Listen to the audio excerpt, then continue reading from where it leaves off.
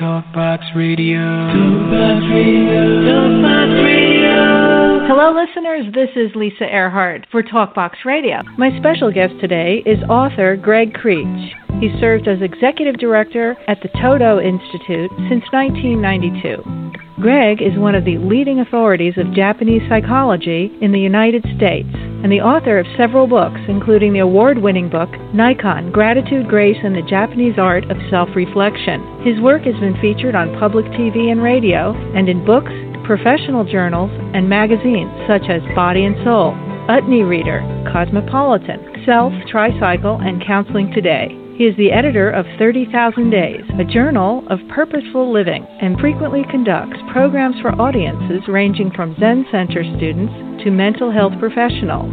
Greg Creech opened new doors to self-reflection in his book, Nikon, Gratitude, Grace, and the Japanese Art of Self-Reflection. Now he draws on Eastern philosophy, Buddhism, Japanese psychology, Zen, and martial arts to offer an approach to action that goes beyond productivity and time management. Most of us associate Eastern wisdom with meditation, but Creech demonstrates the importance of action as an essential element in our spiritual and emotional health and provides the psychological tools that can help move us forward, even when feeling depressed, discouraged, or just stuck.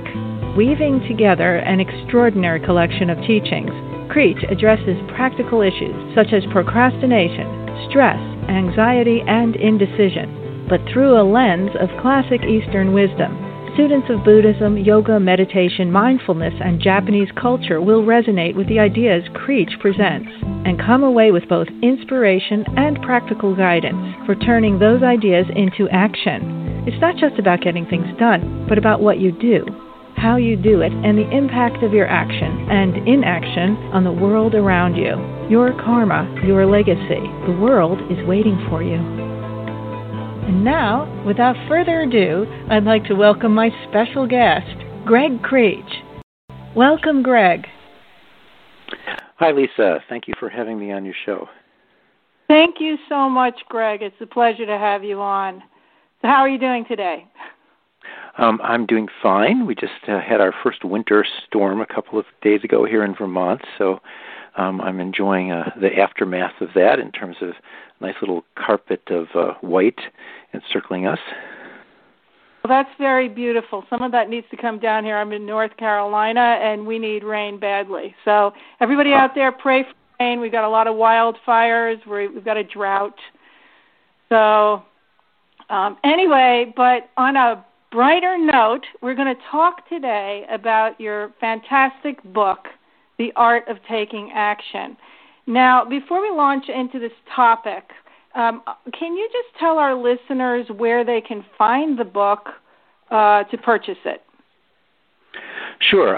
It's available. Probably the easiest thing is it's available on Amazon. And generally, if you just go to Amazon and do a search there for the title of the book, The Art of Taking Action, it'll usually kind of come right up, and there's both an ebook, a Kindle book that you can get digitally, and a printed book that you can order and have delivered. Very good. So what I'd like you to do right now is just tell us a little about you and how you came to write this book, Greg. Okay. Well, I started studying Japanese psychology back in the mid to late 1980s. I was a student of Buddhism for many years. I actually lived as a Zen monk for a short period of time in Japan. So I had a inclination towards things Eastern, right? And when I looked at Western psychology, I often found myself turned off by what I conceived of as the emphasis on self-centeredness or self-focus in a lot of Western psychology and Western psychotherapy. And I discovered Japanese psychology was much more consistent with my own view and my own values like gratitude and compassion and service, and also a focus not just on oneself, but a focus on other people, or a focus on looking outside of oneself in terms of the impact that we have on the world. And so for many years, for over 25 years, I've been teaching this material now in workshops and online courses and individual one-on-one work. But actually, the incident that really stimulated this particular book was my father's death, because my father lived about 700 miles away in Chicago, and he was in his 80s, and he wasn't doing that well. And my wife and I would just regularly encourage him to move out here to Vermont, where we could be taking better care of him, since I didn't get to do very much for him at that distance. And his response was always, "Well, we'll see." And so for years, he would respond with, "Well, we'll see." And that was kind of my, my signal to just drop the subject. And then my brother, who he was living with, had an accident that kind of temporarily disabled him. And I talked to my dad one day, and he agreed to come out. And I was very excited. And we actually rented him an apartment right near where my teenage daughters went to high school. And we furnished it. And I planned in January of that year, it was 2014, to go out there. I got a ticket for myself and a one-way ticket for him to bring him back to his new place, and we had everything set up for him. And when I got out there, I won't go into the details, but basically an hour before I arrived at his home, he was rushed to the emergency room of the hospital. I spent the next 2 weeks with him, first in the hospital and then about 10 days in hospice, at which point he died of lung cancer. And so he never actually got to see this place that we had set up for him. He never got to live here. He never got a chance to experience life kind of in a situation where he would have had a lot more contact with his family. And so it saddened me that, that was the end of his life. And it made me realize, and I think this happens a lot when people that we're close to and that we love die, is that for all of us, we're going to face that moment of death at one point or another. And we put that out of our mind because it's an unpleasant thought, but it really can, as unpleasant as it is, it can drive us to really look at what's important to do with our life. And I realized that one of the things that was important for me to do was to write this particular book about taking action, because I had been thinking about it for years, but I had never actually decided to move ahead with it. So his death was really the inspiration for me to write this, knowing that in the same way, I don't know how much time that I have left. Mm. So it's amazing that the tragedy ended up giving you a gift. And his death sprang this book, gave birth to this, in a way. It inspired the book. Yes, absolutely. It inspired the book and gave birth to the book, and I dedicated the book to him, and the book's been translated into a couple of different languages, and I recently got a copy of the book in Italian, and I got to read my dedication to him in Italian, and at the end of the dedication it says, "Grazie, Papa." And it just brought tears to my eyes, because I realized that it was this tragic incident in my life, his death, which actually made this book possible. And so I always kind of see this as a gift that he left me with. Yeah. Death is one of those things. I mean, we all have to deal with it, and I think that it does bring in perspective your appreciation for that person in a different type of way. So what I'd like to do is also ask you now about Japanese psychology and how that ties in with the book. Oh, and by the way, before you do that, I love the title, The Art of Taking Action. How did you come into that title? How did you come up with that? Well, that's actually a great question. I'm trying to think back to, when I was coming up with the title for the book, and I think, mostly I would just brainstorm along with my wife and my assistant editor, Nancy Martin. We would just brainstorm different titles, but But I loved, ultimately I settled on that title, The Art of Taking Action, because I really do think that it's not a science, that it really is much more of an art. And if you think about what it takes to master an art form, you think about someone, who becomes a great painter or a great musician, right? And a lot of what goes into that is practice. It's doing that thing over and over again. If there was a scientific equation we could follow, we probably could become masters at something much quicker. But when we think of something as an art form, we really think of somebody who has worked for many, many years towards mastering a particular approach to something. And I think that taking action in life is like that. I think that the more that we take action and the more that we learn about doing that, particularly in difficult situations, the better that we get at it. And so over a period of time, we start developing skills that make us better at taking action in our life. Right, and art implies something beautiful, too, rather than drudgery. I mean, parts of taking action maybe aren't so much fun, but once you do the action, you feel a sense of accomplishment, so there's an excitement about that. And in your introduction, I love the quote you have, "Action is the antidote to despair," and that's Joan Baez had said that. Action is the antidote to despair. Would you talk a little bit about that? Oh, and by the way, I just want to give credit to your wife. Her name is Linda Anderson Creech, and she's also, there's an article by her in the book, and she works with you in a Toto Institute. And I want to, and your website link is on the website on the description here. But why don't you give that to our listeners right now, your website link, so they know where to find you? Sure.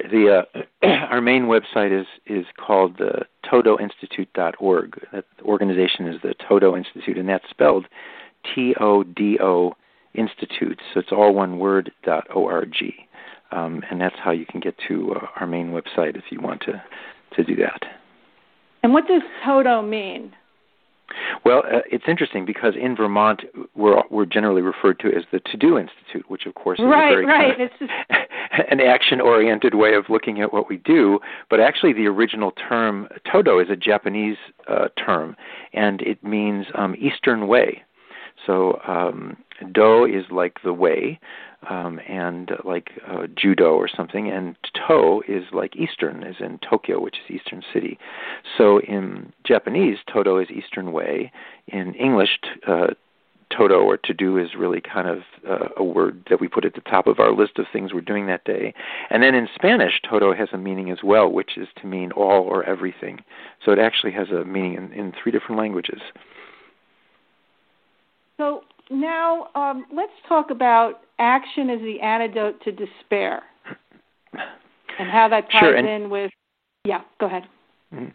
Well, I think it is a wonderful quote, and I think that the thing that really distinguishes Japanese psychology in terms of how we look at that quote is that for the natural way or the common way of looking at that in a practical sense would be that we feel despair, and that somehow we have to get ourselves into a different state of mind so that we're not feeling despair anymore, and then we're able to take action. So you can substitute depression or anxiety for despair, but it's the idea that we have a very unpleasant feeling state that we're in, and then somehow if we can change or fix that feeling state, then we can actually move forward and do the things we need to do in our life.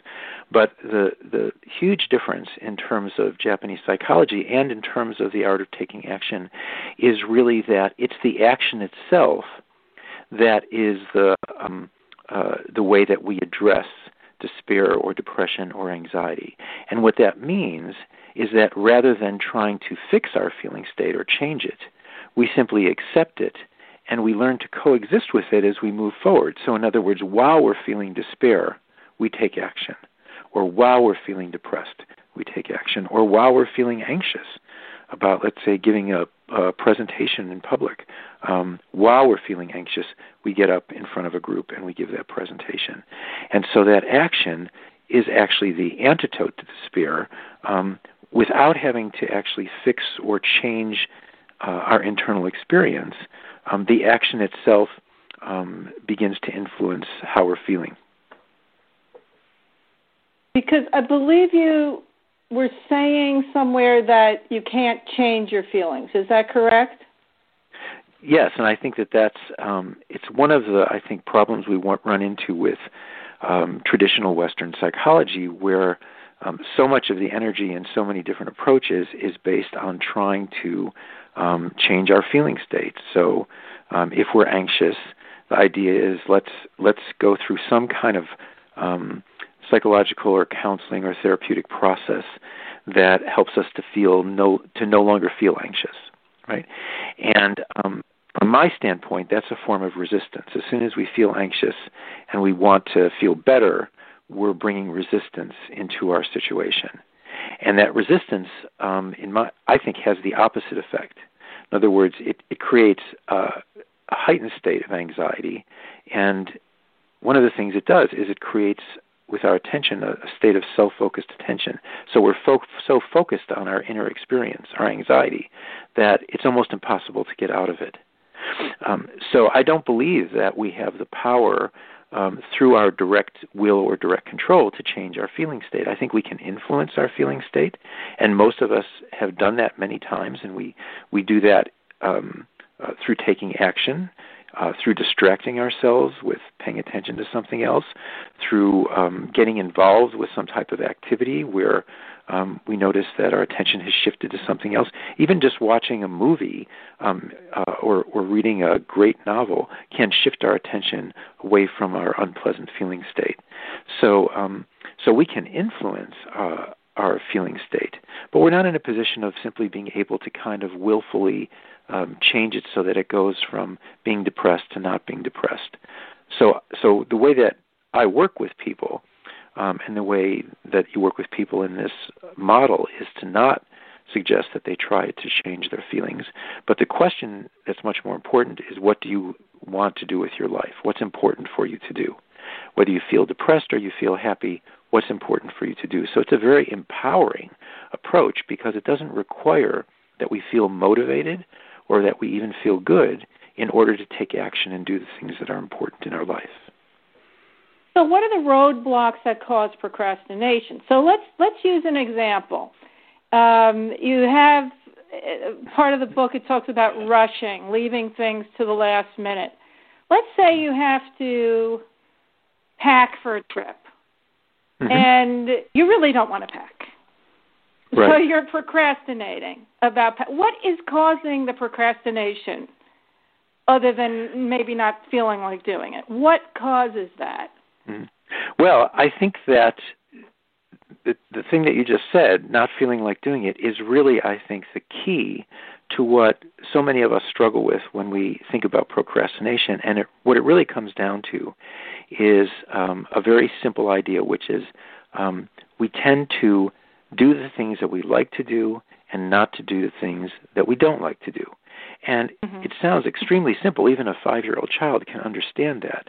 But it opens up a whole world of procrastination and then the consequences of procrastination when we don't do the things that we need to do. And so one of the things that we have to learn is to essentially overcome our likes and dislikes. That instead of responding to what I feel like doing, right? Let's say there's a piece of chocolate cake in a bakery, and I'm walking past the bakery, and I see it in the window, and I have an attraction to it, and I have a craving for it, and I feel like stopping and going into the bakery and having that piece of cake. And so if I can resist doing that, in other words, if I cannot do what I feel like doing, I'm empowered. I've got freedom. I have the freedom of making a choice. Will I eat that cake or won't I eat that cake? But if I'm always or most of the time responding to my feelings of what I like to do and then acting on those feelings, I basically really have no freedom. I'm essentially a slave to my feeling state. And that works in the same way when we have an aversion to something, when we don't like to do something. So for me, one of the things I really don't like to do is taxes. And so I'm sure I'm not alone in that, but I just don't like to do taxes. And so when it comes tax time, I notice these feelings of aversion. I notice my tendency to shift away from doing that, even though I know it's what I need to do, to doing either, whether it be watching a movie or even doing something else constructive. It could be washing the dishes or doing my laundry, so that I can think, well, I'm doing something useful. But what I'm really doing is I'm going with my feeling state, which is my aversion to doing taxes. So ultimately, the person who's really empowered and who has freedom is the person who isn't a slave to their likes and dislikes.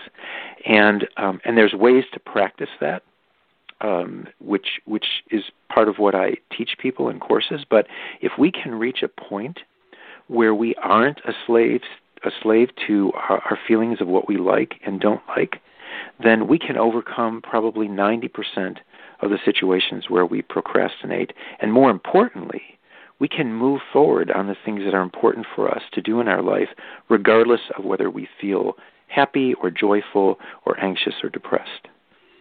So are you getting better at getting to your taxes now? I am, and I have been for many years now. And one of the things that I found is I still don't like to do them. In other words, even though over the last 20 years I'm much more disciplined at doing them, I still don't like to do them. But here's an interesting principle, and I mentioned this in the book as well, which is once I get myself to sit down, I now do my taxes on my computer, so once I get to sit down in front of the computer and I start doing them, almost always find that actually doing my taxes is not nearly as bad as the anticipation of doing my taxes. Does that make any sense to you? That's it right there. The anticipation. So the anticipation causes the resistance. Is that right? Yes, I think that in many cases, the anticipation of something that we really don't want to do is actually worse than doing it. And so it's not like once I sit down and start doing it, after 5 minutes I'm thinking, oh, I love this is really enjoyable. But what I'm finding is this really isn't so bad, and I actually have little moments where it's kind of interesting. So I still don't like to do it, but it's not nearly as bad as what I anticipated it would be like. And I think a lot of life is like that. And what happens is you can think about this cycle. We have to do something. We anticipate it. We get this feeling state of aversion. We really don't want to do it. So what do? We avoid it, right? And that seems to feed that aversion even more, and even more so now. We anticipate how bad this is going to be and that we really don't want to do it. So it becomes a cycle in which the more we avoid something, the more we feel an aversion to it, and the less likely we are to do it. So, and of course, with taxes and a lot of things in life, ultimately it gets us into trouble if we don't eventually do those things. So what are some steps, and I am we are so short on time. I'm going to have you back on for a longer podcast because we are only touching the surface here, although in a deep way. What are some steps that our listeners could take today to break through their procrastination? Okay. Well, since we're short on time, Lisa, I'll basically get down to what I think is the best advice I can give people in those situations. And you said, what are some steps? Any steps that basically are small. And if you read my book, I talk about this important idea of small steps and the law of momentum. And so the idea, if you're listening and you feel like you're stuck, is take 5 minutes and take 5 minutes of action on anything that it is that you've been avoiding or need to do, and just commit to doing 5 minutes. And at the end of 5 minutes, you've succeeded and you can stop. And then do the same thing the next day. And so what will happen is if you do this for 5 days, you'll spend 25 minutes. And on most things. If you're writing a novel, that's not a lot of time. It's not like you're going to get halfway through writing your novel. But what you will do that's more important than getting halfway through your novel is you'll develop momentum. You'll develop a certain amount of daily momentum of doing what it is, whether it's exercising, whether it's writing your novel, whether it's doing your taxes. And it's the momentum that is really important in terms of ultimately being able to tackle and succeed in that accomplishment. So that's my best advice I can offer people, is to just jump in and do something very simple in no more than 5 minutes, but make that into a daily practice or a daily habit and start building your momentum. Now, what if a person says, I don't even know when I'm going I don't want to do it. I don't have time. When am I going to have time? I don't have 2 minutes. What does a person do? I mean, aren't we with excuses and reasons why we don't want to do things? And how do you bust that for day one? Day one, how do you bust through that? Well, I think that if that's one of the problems with, for instance, being behind on your taxes and knowing you've only got a couple of days and saying, okay, I'm going to spend 2 hours tonight working on my taxes, because for most of us, if you have busy lives, it's pretty hard to carve out 2 hours. But realistically, there's almost nobody who can't find 5 minutes. It means getting up 5 minutes early. It means watching 5 minutes less of TV or spending 5 minutes less on Facebook. Most of us can't really justify an excuse that we don't have 5 minutes. And what the real issue is generally is our feeling state. We really don't feel like doing this thing. But by taking it on with only a 5-minute commitment, it's much easier to move forward and actually devote yourself to the thing that you really don't feel like doing, because you're only committing to 5 minutes. So you don't have the same level of resistance to that commitment as you do if you were going to try to block out 2 hours. So that's one of the reasons that that 5-minute commitment can actually be done by almost anybody, because it actually is such a minimal commitment, and we have such minimal resistance to it, and almost nobody can really say, I just don't have 5 minutes. Good. And what I'd love to do in a future podcast is have people get involved who are doing this 5-minute program and have them call in and tell us how they're doing. So if you're listening sure, that would now, be great. Yes, I'd like you to get started with the 5-minute-a-day program and subscribe to my podcast, and I'll be back in touch with you as to when the next show is. You can also get updates on TalkBoxRadio.com. I'll let you know when the next show is, and we will have you back on. I hope you'd like to come back on, Greg. I would be happy to. And let me just clarify that you don't have to stop at the end of 5 minutes. It's a minimum commitment. So you can go for an hour if you want to, but as soon as you finish your 5 minutes, you can stop and you've honored your commitment. Right, and you should give yourself a gold star, right? Are star charts only for kids? Come on. I mean, and this could be a program for kids too, but, if you're an adult who's procrastinating, put it on I say give yourself a star chart and see what you accomplished. Yes, I did it today. Yes. So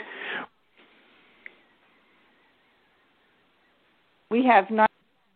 I want to thank you again so much for coming onto our show. It's been such a pleasure having on, Greg, and we will talk again. Were there any final thoughts in the last minute remaining here? Well, I'd say that the main thing that I'd just like to say to people right now, we're kind of just beginning the holiday season, and I think for a lot of people, this is a time when we kind of, let go and try to relax. But for a lot of people, it's a really stressful time. And I think one of the key things is really just to try to relax into the uncertainty of the situation and realize that most of how things unfold are things we can't control. And so being able to accept what's uncontrollable, which includes all of our family and all of our relatives and what gifts we get for the holidays, being able to just basically accept what isn't controllable, I think, is one of the keys to reducing our stress during the holiday season.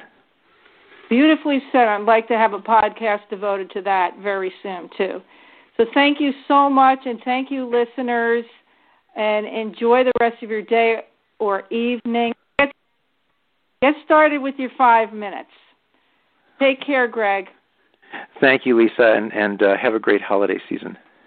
Okay, take care now. Bye-bye. Okay, bye-bye. When you don't go to Geico.com, car insurance can be hard. Like early 90s heavy metal hard. I'm yelling and screaming, and I'm loud. Roar! Geico makes it easy. You can review and update your policy or report a claim on Geico.com or the Geico mobile app. Because shouldn't we all have a little less stress in our lives? I'm not even upset about anything! Danny, I just figured out that if I switch to Metro PCS, I get 2 Samsung Galaxy phones free. Cool, Dad. And I could be a super dad with 2 free Samsung Galaxy phones and call myself Double Galaxy Man. Or you could give the second phone to your sidekick. Yeah, I guess I could do that. That's right. 2 free Samsung Galaxy On5 smartphones are all yours when you switch to Metro PCS. Metro PCS. Wireless figured out. Coverage not available in some areas. Sales tax not included in phone price. Excludes numbers on the T-Mobile network. See store for details and terms and conditions.